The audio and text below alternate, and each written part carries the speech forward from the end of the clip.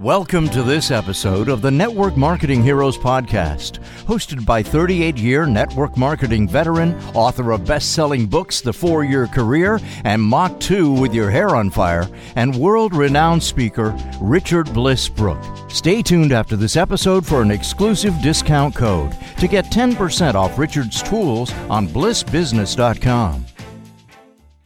We have an extraordinary opportunity tonight. An extraordinary story, somebody that really epitomizes building a 4-year career, and we caught her a little bit late because she's 5.5 years into it, but it's still going to be a stellar story. So let me tell you a little bit about our guest, Romi Neustadt, tonight. She's been in Rodan and Fields for 5.5 years. She comes to network marketing as a first-timer, no prior experience ever before getting involved in Rodan and Fields 5.5 years ago. She is a lawyer by training and also a public relations consultant to public figures and large corporations. Her husband is a naturopathic doctor, and they have both leveraged this Rodan and Fields career to be full-time. Both of them have given up their, as Romi calls it, their billable hours career, where you basically nothing but linear income. If you're not doing the work, you're not getting paid in the moment. And they're both in different roles but compatible, and I'm going to have her talk about that a little bit tonight, how they work together. But they're both building this extraordinary business. And I met Romi about, I think, a couple of years ago, year and a half ago. Maybe we shared the stage at a Sonia Stringer along with Kimmy Everett at that time at a women's empowerment event. And I was struck with her poise and her power and her confidence, combined with a wicked sense of humor, which is a really potent package, and I'm sure it lends itself to the success that she's had in building an empire in network marketing. She's just charismatic, and she just inspires in people confidence and vision and motivation and peace and power, and she has a lot of fun along the way doing it. So let me introduce you to the impeccable leadership role model, Romi Neustadt. Romi, are you here? Because if you're not, we got a problem. I'm not only here, I'm absolutely blown away, Richard, by that introduction. Apparently you are my PR consultant. So. Well, that's recorded, so you can, if you want, I'll transcribe it and send it to you, and you can put it up on your vision board or something, or have John read it to you every morning before you get out of bed. Perfect. I would absolutely love that. Yes. Hello. Happy New Year. It's great to be on. Thank you for having me. You're welcome. How's San Diego? You and John live in San Diego, or actually just north, don't you? Where do you live? It's considered San Diego proper. It's closer to North County. It is absolutely fantastic. The folks who know my story know that I started this business in the thriving metropolis of Bozeman, Montana, where this winter it has been 18 below. So we are thrilled that this allowed us to relocate to a place where we get cold when it's 65. Yes. Kimmy and I were just in Honolulu, and they, just like California, we had a cold snap, and it was like 67 degrees in Honolulu, and everybody's wearing their Uggs to the beach. It's crazy. So, Romi, let's dive into it.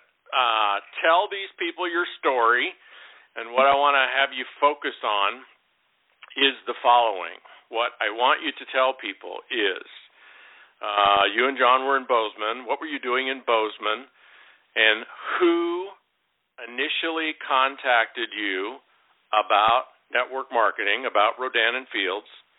How did you know them? So what was your relationship to them? What did they do for a living? Were they local to Bozeman? So I want you to presence the relationship that your sponsor had with you. Okay. And in this, to the best of your recollection, what did they say to you initially that piqued your interest, and why did that pique your interest? Got all that? I got it. I think I've got this. All right. So I'm going to take you back to just under 5.5 years ago. All right. I had been a lawyer, a litigator, hated it. Then went into PR and marketing, did big shot PR in New York and Seattle. My husband, John, yes, I married a doctor. We had moved back to Bozeman, Montana. I'm a Montana girl. Because, Richard, we thought that surely in a place like Bozeman, a two-professional household could not only give their kids a leave-it-to-beaver-like existence, but we could really get ahead financially. So off we went.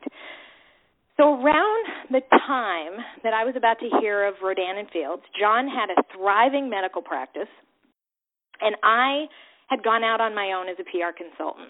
I decided once I started popping out kids, I didn't want somebody else telling me what clients I had to take, when I had to work. I wanted to try and have the elusive balance, and I thought, man, this will be the ticket. Okay, so I have a 3.5-year-old, a 6-month-old, and I've got a stable of PR clients.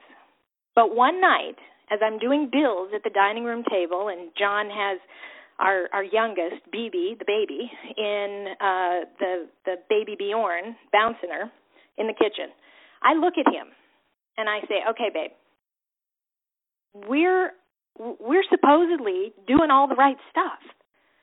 We're getting by, but we're not getting ahead. We weren't able to sock it away for college or retirement or all the things that we really dreamed of, like travel and, frankly, time freedom. So I was looking for a way out of this fee-for-service model, but I had no idea what it was going to be. Then I get referred to a piece of PR business. My sister's best friend in the world, who lives in South Carolina, had a friend who had a jewelry company, Susie Sheftel. And she told Susie, all right, you want to take your jewelry national? You got to talk to Romi, because she knows how to do it. So Susie hires me to take her jewelry national. Turns out she's fully funding this jewelry business because of her side gig. I said, Susie, what's your side gig? She said, well, I'm now working with the doctors who created Proactive. And what they did for acne, they're now doing for aging skin and sun damage.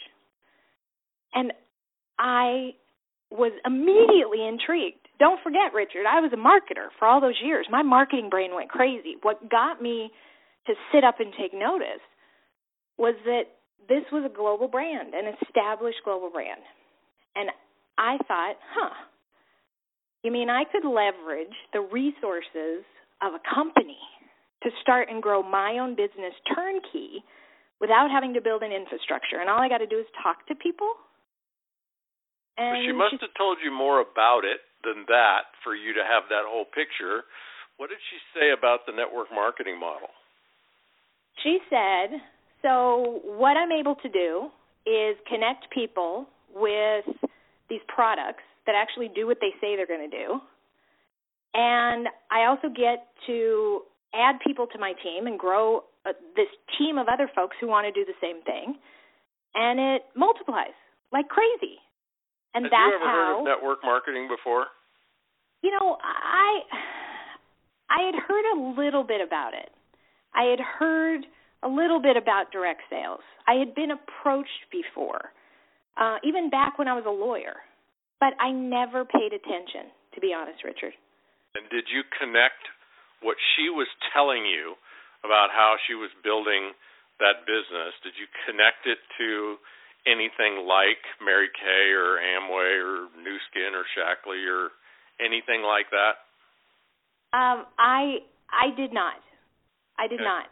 No. So if I could recap, what hooked you was the idea of leveraging your marketing savvy with a national brand, with the kind of the whole graphic that we use a lot in network marketing of You don't have to hire the employees. You don't have to do the R&D. You don't have to do the manufacturing, the warehousing, distribution, the marketing. You get to leverage somebody else doing all that, and you get to create a sales force and create leveraged income. Was that the concept that got you? That's correct, with one correction. I didn't see this as a way to leverage my marketing savvy. Okay. Because I understood by just looking at this thing that most of the marketing was already done. What I saw it as a way to leverage my love for connecting with people. Okay. Good. So tell us how you got started. What were your moves to get started? Like, was there some kind of kit that you could purchase, some kind of training program you went through? Tell us what the first week looked like and the first 90 days looked like. Right. Okay. So I'm going to be real honest here because I just jumped into the company about a year and a half after it had moved into the channel, and it was still a scrappy startup, and we didn't really know what the hell we were doing. I kind of enrolled myself. I didn't even pick the best kit that I should have, but I picked a kit, and I was given some scripting language, and I just started talking to people. I made a list, and I just started talking to whoever I could think of. And I'll be damned if the first person that I called didn't end up being one of the biggest leaders in my organization. You had the golden touch. I love it. Let's talk statistics. How many people did you personally enroll in your first 90 days, roughly? In the first 90 days, I believe it was 10 or 11. Yeah. Were those primarily customers or business builders? Oh, no, those were all business builders. Yeah. Did you clearly have that distinction when you were starting off? Did somebody in your upline, did you have the distinction between the value of enrolling business builders versus customers? Yeah, and it was just a matter of you lead with the business, you default to the product, and people will fall where they will fall. Right. Yeah, beautiful. And sometimes when you lead with the product, it's appropriate, and sometimes when you lead with the product, you just take the really long road to getting somebody into the income opportunity. We won't debate that on this call. I was just curious about that philosophy for you there. Okay, in your first year, my stats here say that you personally sponsored 51 people. That's a blistering pace when they're all business builders. That's over 4 people a month. How did you do that? So what I did is I would not rest on any given day if I hadn't reached out to at least 3 new people a day. And by new, I don't mean new to me. I mean new to this. If I was reaching back to Janie to set up a follow-up call, that didn't count. Right. So I was constantly filling my funnel. I was constantly taking this business with me, so when I would pick up Nate from his swim lesson, it was top of mind so I could insert it into conversations. And I just had this mentality that this is going to work. And I talked to everyone with skin. So that sort of opened it up to everyone. In your second year, my statistics say you personally sponsored 40 people. Yep. So you've done 3 things now, Romi, which, one of the bad raps that network marketing gets in any company is, only, a small percentage of the people ever make it, and especially if we're talking about the level of success that you've created, statistically, it's, almost insignificant the number of people that join a company and go on to build what you've built. And I see 3 things that you've done that put you in the top 1/10 of 1%. in rarefied air. One, you hit the ground running, enrolling business builders, as opposed to dabbling, taking the slow road, making sure everybody that you talk to, absolutely love the product before you tell them anything about the business, which is nothing wrong with that. It's just it's a slow approach. And then you personally sponsored over 4 business builders a month for your first 12 months. And, that right there is an exceptional statistic, because what would happen to most people, I would imagine, you comment please, is, once you get 10 or 15 people in the business, you're so thrilled with yourself, and you're so addicted to each one of them being successful, that what people tend to do is go right into management mode and be mother hen and helping everybody and waiting for everybody to get around to it and get their act together. And a year later, they still have 10 or 15 people in their group, and nobody's doing anything because they haven't inspired any massive action. What led you to have the wisdom to keep enrolling? So I asked you how you did it. Now I want to know why you did it in year one. Why did you keep that pace up all the way through the end of the year? So early on in this gig, it became really apparent to me that this was a business of attrition. There were going to be people who came in who were dabblers, joggers, runners. There were going to be people who were coming in, spending money on a big business kit and then going MIA. I knew that. I also very early on found that some of the folks just weren't as hungry as I was. That's a kind way of putting it.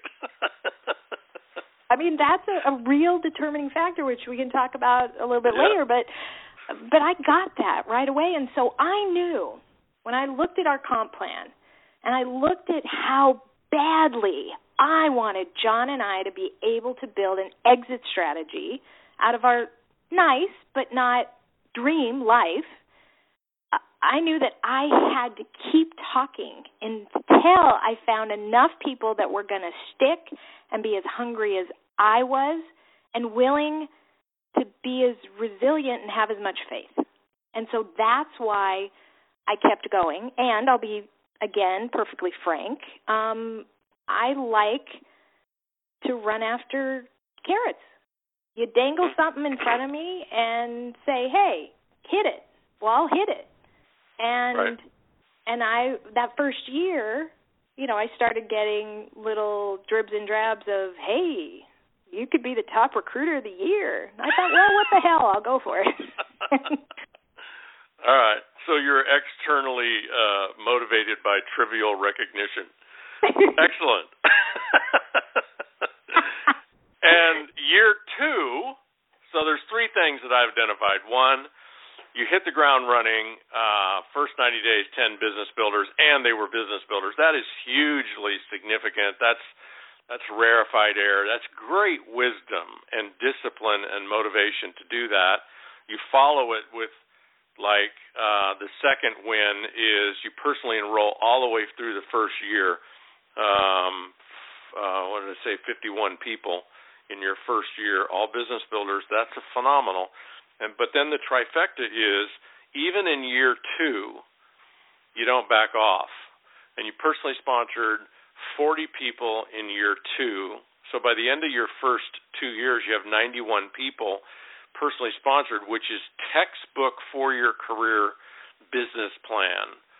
Personally sponsor 70 to 100 people your first 2 years, or keep personally sponsoring until the thing runs away from you. You textbook nailed that. That's a trifecta. I mean, I think we could look at hundreds of people we could look at thousands of people that personally sponsored 10 business builders in their first 90 days, but then went into management mode. We could look at hundreds of leaders that personally sponsored 50 people in their first year, but then in their second year they just coasted. They just rested on that laurel and coasted. your trifecta is very rare, but what I want the listening audience to know is it's rare, but I want you to look at the results it produces, and I also want you to listen to Romi in terms of how doable it is. You know, the great irony about our profession is everybody that's not involved in our profession, the naysayers, what they'd like to hang their hat on is that hardly anybody makes the kind of money that we tell people they can make. So our presentation is, you know, you can make all of this money. And their criticism is hardly anybody does. And therefore, they make the assumption that we shouldn't offer it to anyone because hardly anybody does. But what they don't get about us as network marketers is the fact that anyone can. It's not random. It's not the lottery. It's not luck. It's hard work. It's motivation. It's leadership. It's charisma. And if you don't have it, you can actually learn it. It's public speaking. It's connecting with people. And if you don't have that ability, you can actually learn it. This isn't random success. Anybody can do this. And the fact that you pulled all three of those together, Romi, is rare and exceptional and noteworthy, and I want everybody to pay attention to that. Year 2, you kept that pace up. Did you find in year 2 that finding prospects was difficult? You know, it's interesting. One thing I started to encounter in year 2 was people saying to me, the people I would approach, say, well, yeah, you're doing great, but that's because of your PR background or your law background or you just know so many people. And so I found myself having to explain in a way I didn't in year 1 that, no, this business is a complete meritocracy. It doesn't matter what your professional background is or your business acumen. It's, are you willing to be coachable and consistent, and are you hungry enough to do this?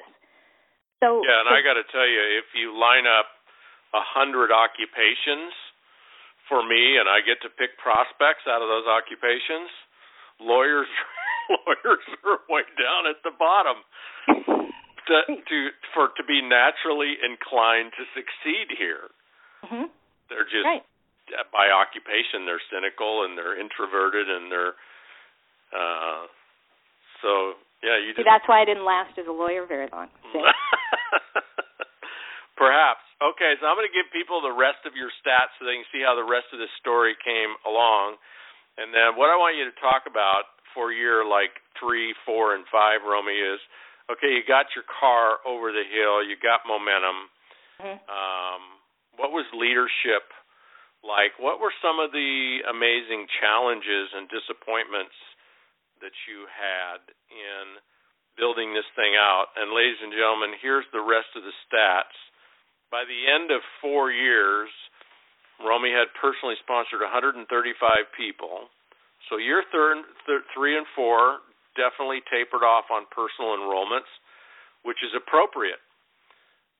By the end of 5.5 years, so in her total career now, she's personally sponsored 187 people, which is phenomenal given how successful she and John are, that they continue to sponsor. And I'm going to ask you, Romi, to speak to that philosophy.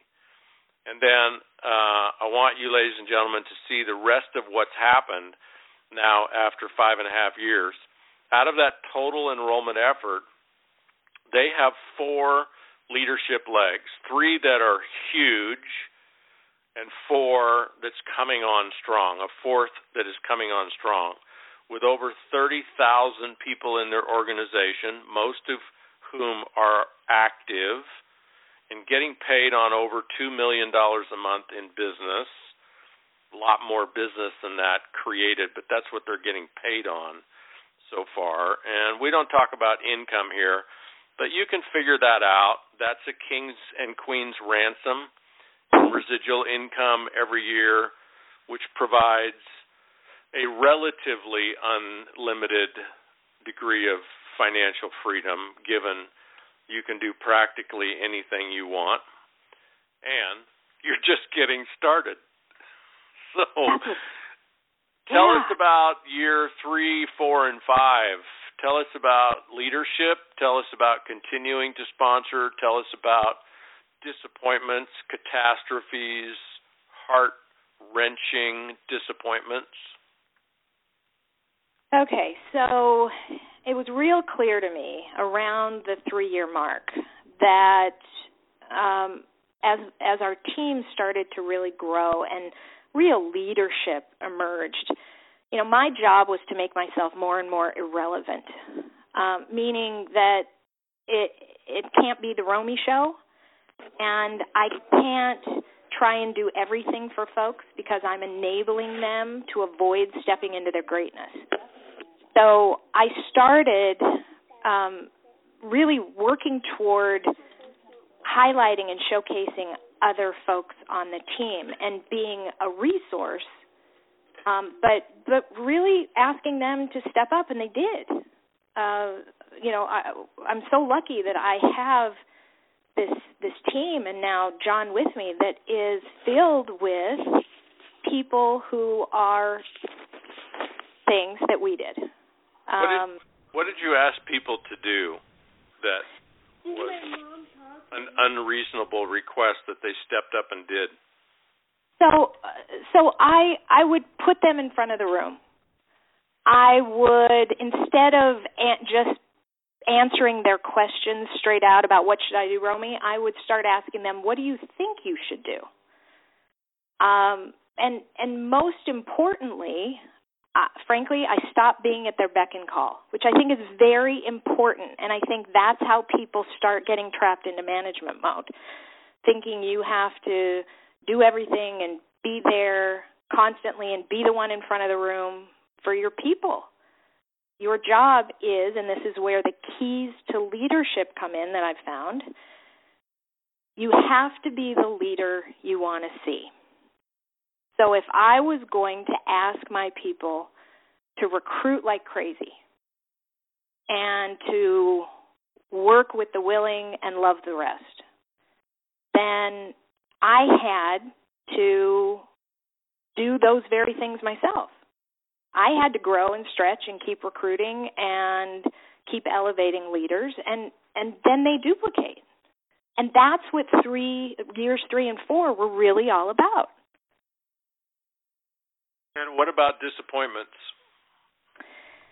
So some of the disappointments that still to this day happen is when, I don't know if anybody listening can relate to this, but man, you just enroll somebody that's so amazing on paper, right? And you just know they are going to be so great.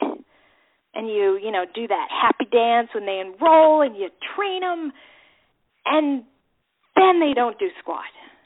And for the life of you, you can't figure out why they don't see what you see. The big disappointments with that were when I was younger in this profession, I either thought it was something I wasn't doing or wasn't saying the right way, or there was something missing on my end. But as I got more experience, I learned that we can't motivate anybody. That's got to come from within them. So that was a disappointment that now actually is a gift because, and I teach this to my team all the time, you cannot spend your time on the folks who don't want this. There's nothing you can magically say that's going to one day ignite in them this reason why, a why big enough to actually get them to do this. Now, the other disappointment is that, okay, you build this team, and in our comp plan, you want to build out these leaders that are a level 5. That's the title. And they're cooking. They're really starting to cook. That's like the gateway to the good stuff. All right, so you think when you got these level 5s, you're golden. But what I learned was just because somebody starts hitting the good stuff doesn't mean they're going to stay there. I've had rising stars fall in love with an ER doc and get married, and Kaputski goes their business. I've had another level 5 who was just doing the business to avoid a husband that she ended up divorcing, and then she didn't have a reason why for doing the business. So just because, you're running with people and they reach the base camp of the summit doesn't mean they're going to stay there, which is why, Richard, in 2, 3, and 4 years, we still kept recruiting because you have to. Right. And no matter what you tell people and how you tell them and how many ways you tell them what they should do or how to do it or why to do it, that just 99% of the time falls on deaf ears. And the only thing that gets people's attention is if the leader quits paying quite so much attention to all the people that are asking for attention and is back out recruiting. That gets people's attention, and it also sets the stage and provides the role model for what everybody needs to do.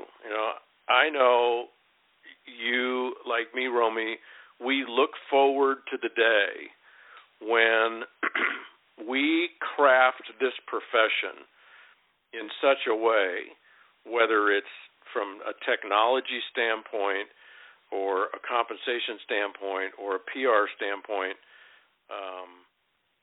such that you don't have to personally sponsor 100 people to get 4 or 5 superstars.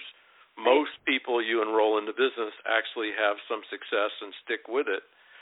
But, the fact is, this is a very entrepreneurial enterprise, and it's the epitome of testing people's self-esteem and their self-motivation, because what they're charged with doing is going out into their network and putting their reputation on the line and asking people to buy a product or get involved in what for most people is a very questionable business opportunity.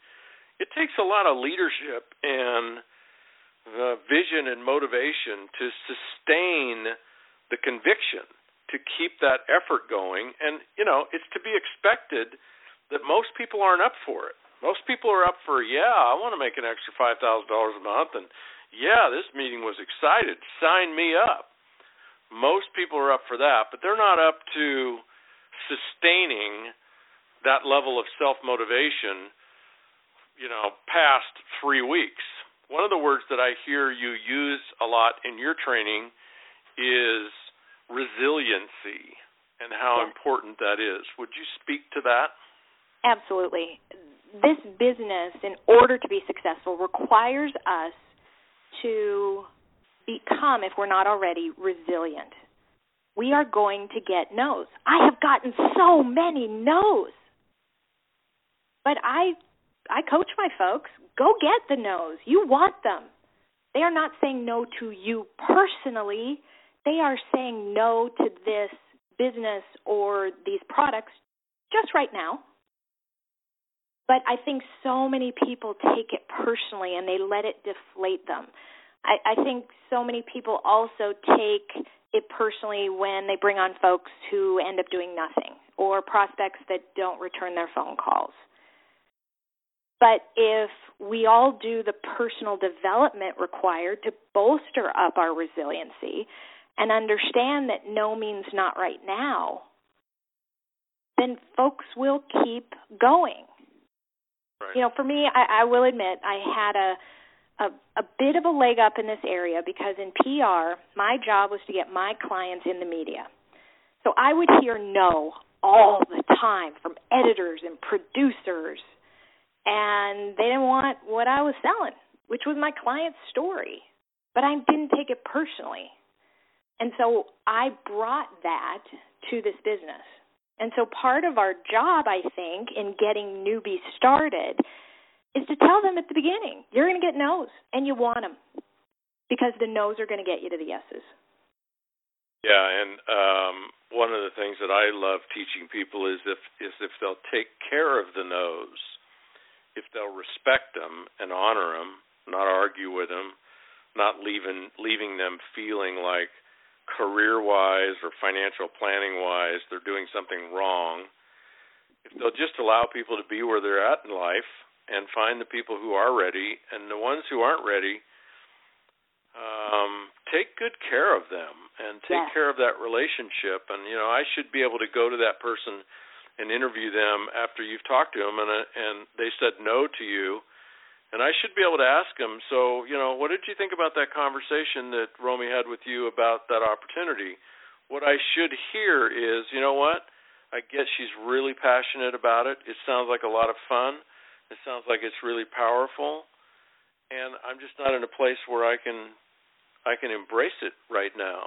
And as opposed to them saying, she was pushy, she overpromised, there's a lot of hype involved in that. I didn't trust that conversation. That whole thing didn't feel good. I felt like somebody made me wrong. If we'll take care of the no's, if we'll cherish those relationships and nurture them, the no's become the best prospect list you have in year 2 and 3, because they've already experienced you, and if they experience you in a way that empowers them and inspires them, then some of them are going to be ready, because life changes. Marriages change, jobs change, the economy changes, kids change, everything changes, and people are ready for more money and fun and adventure and stellar products. They just might not be ready today.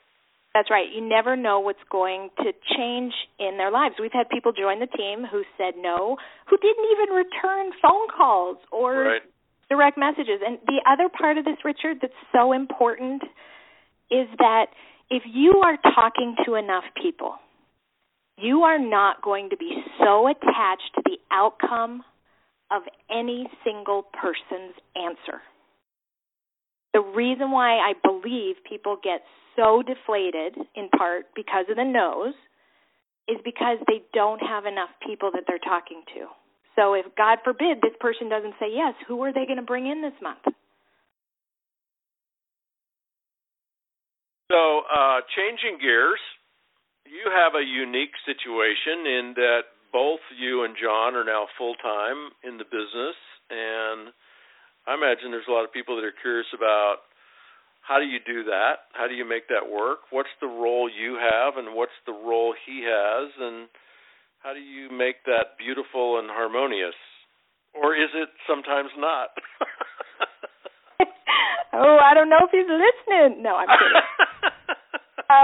So about a year and a half ago, John, let me back up. John was able to retire from clinical medicine about 2.5 years into my Rodan and Fields business.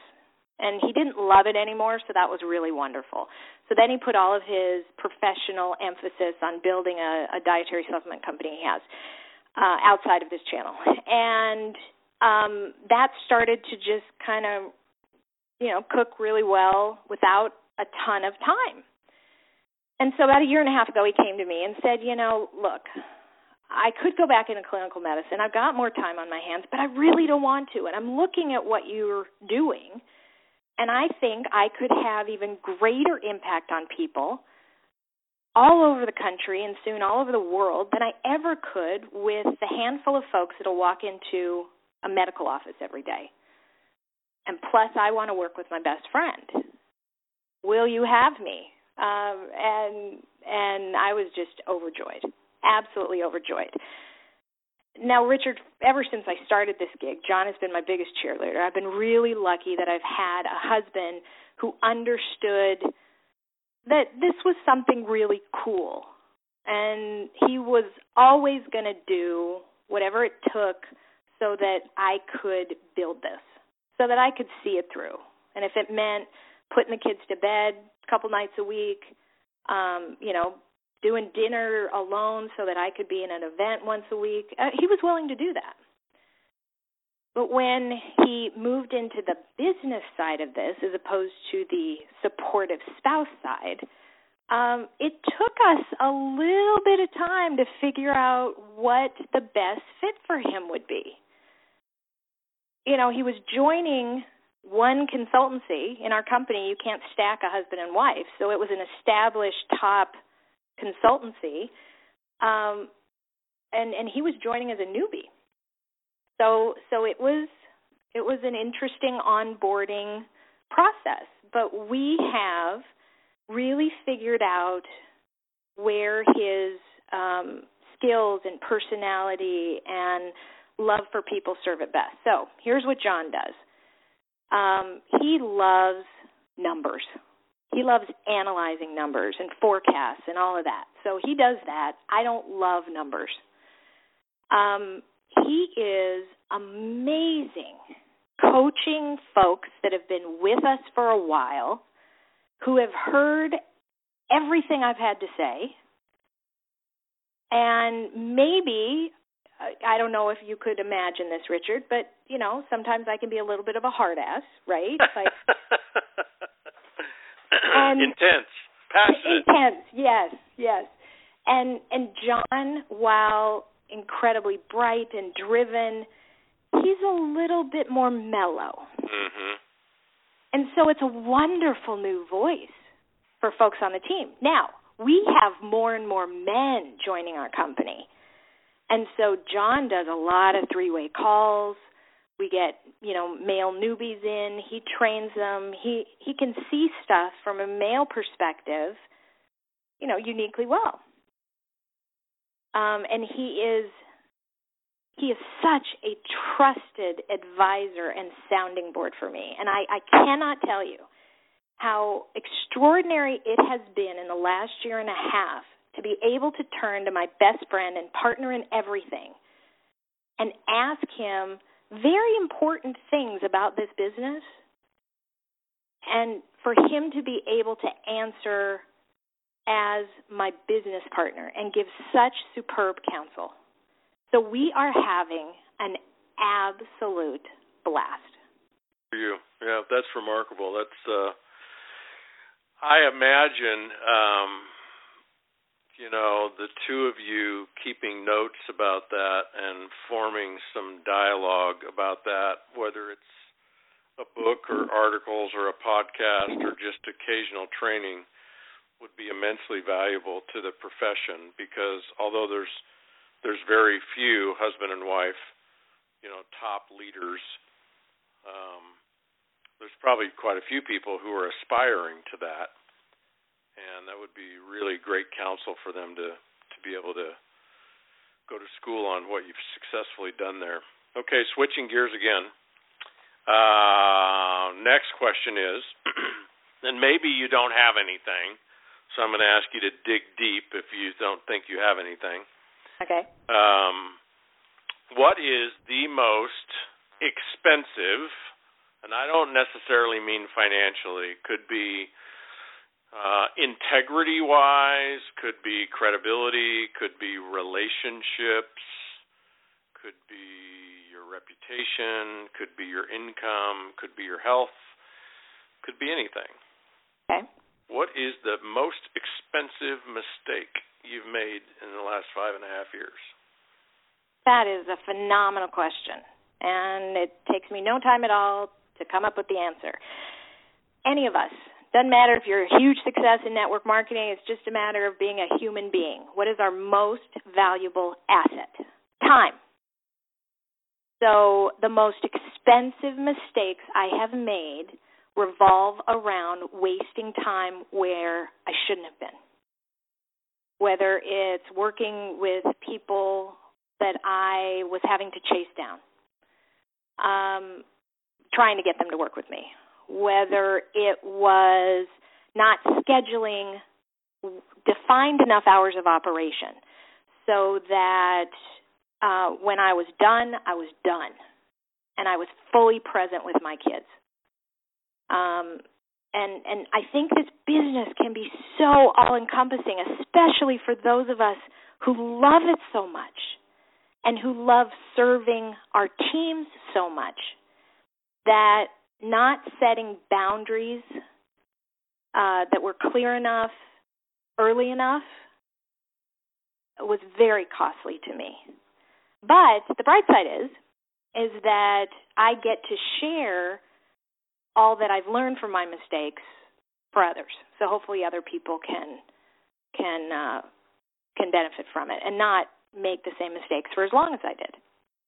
Okay. So just drill down on that for a second and give people something specific, like What's a specific area that you got out of bounds, and what specifically did it cost you? Okay, so we do, in our system, we are just devoted, culturally devoted to the three-way call, the conference call, to close folks. And I would have so many open time slots for team members to choose from. And if their prospects or a consultant couldn't fit in one of those spots, I would open up another time on my calendar that was otherwise earmarked for the kids, or for John, for that matter. And so what happened is these times that I was building this to have balance, right? So these times that should have been sacrosanct for these other parts of my life no longer were. But here's what I've learned, and everybody remember this. If you set your defined hours, in this example it's for three-way calls, if you set them and it doesn't work for somebody on any given day or the next day, if they have to wait 2 days to do that three-way call, if they are the right person, they will still come in. Yeah. Your offers so that you remain invested in all parts of your life. Right. Whole and powerful. Okay, flipping the question. This may be easier, maybe not. What is the smartest thing you ever did that produced success, maybe not necessarily financially, but and give me something different than the flip side of managing your time and your boundaries. What is the most profitable decision or courageous event or philosophy or habit you employed? I got two things for you. I hope you don't mind. No, I don't. The most important thing is that starting with that very first phone call to Nicole Cormany, God love her, who is such an important part of our lives and our team, all the way to today. The most important thing is I continue to stretch myself and get uncomfortable and risk failure and just try and be more for my team, for our personal volume, and that has bled over into all parts of my life. And I never stopped doing that. So could you be more specific about that? Give people an example of a time that you did that, and what exactly did you do? Mm-hmm. So early on, it was calling chicken listers. Mm-hmm. Okay, so I always figured, well, what's the worst thing that could happen? Really, what's the worst? And that was my mindset. So that was early on. The first time I got up in front of the room, I have to admit to you, I didn't know what the hell I was going to say, but I did it, and I didn't die, and people were engaged, and it got better and better. The other flip side of that, Richard, is sitting my ass down and letting somebody else get to the front of the room, even though it was uncomfortable and scared me because I wasn't controlling all the content. I imagine that was a lot scarier than you getting up there. Yeah, it kind of was. I got to tell you a quick chicken list story. So Kimmy and I are in Honolulu last week, and we do this first time I've ever done it, a generic 4-year career day event. And there's a lady there. There's a couple hundred people there, 170 people there, and a couple of big organizations. And one of the ladies that was there that had maybe, I don't know how many, but a big chunk of the room in her group in a different company was on Kimmy's chicken list for the company when Kimmy was building her organization in LifeMax, 4 or 5 years ago, which she built a huge organization. But this is a lady she was afraid to call during that 4-year run with LifeMax. And the lady's in the room with a big group, and she's Imperium. I'll be damned. Yep. Had at least of those stories. I love those stories. Okay, as we wrap this up, Romi, I have one final question for you, but before I ask you that question, I'm going to this is where you get to go freestyle. So in freestyle, you take a couple minutes, and I just imagine you have a subject or two that you feel passionately you want to get on record with everybody in every country, in every company that's listening. You want to get on record as having shared with them a philosophy, an idea, a habit, a belief. This is your time. Talk about whatever you want to talk about. Then I'm going to ask you one final question. So without a doubt, this profession can pay extraordinarily well. The bling, the trips, if your company gives you a free car, all of it. And that's fun, and it can change your life. But the greatest part of this gig for me, and frankly, it was unexpected, was how profoundly fulfilling it can be to help people actually design the lives they really want. Because we aren't just the connectors to great products. We are the folks who can connect folks to what could be, to limitless possibilities. And that is professional satisfaction that I never had in law or in PR. But in order to fully experience that, you've got to be willing to take risks, to put yourself out there, to get vulnerable. And as you start to grow a team, you have to understand that you are there to serve. You're not there to be a doormat. You're not there to wake the dead. You are there to serve and inspire the people who have come to play and see what you see. And you don't have to have my background. You don't have to sound like me. You don't have to be as comfortable in front of people as I am. You just have to be brave enough to do it and brave enough to believe that you're worthy of it. This business has created for John and I the ability to be part of a culture of doing well by doing good, of paying it forward in a way that frankly I never thought was going to be possible. And I'm so excited because our kids, Nate and Bibi, 6 and 9, they're growing up in a home where their parents are not only able to design their life, but also to, in their small way, make the world a better place. And we have thousands of people on our team doing the same thing. And there are millions of people in this profession all over the world doing the same thing. What an extraordinary world our kids will get to grow up in if more of us seize this opportunity and do just that. Beautiful. Is that it? Yeah, for now. Okay. My final question. I imagine you at least talked to John about this, if not some of your inner circle, but I'm curious if you would be willing to share it with the entire group.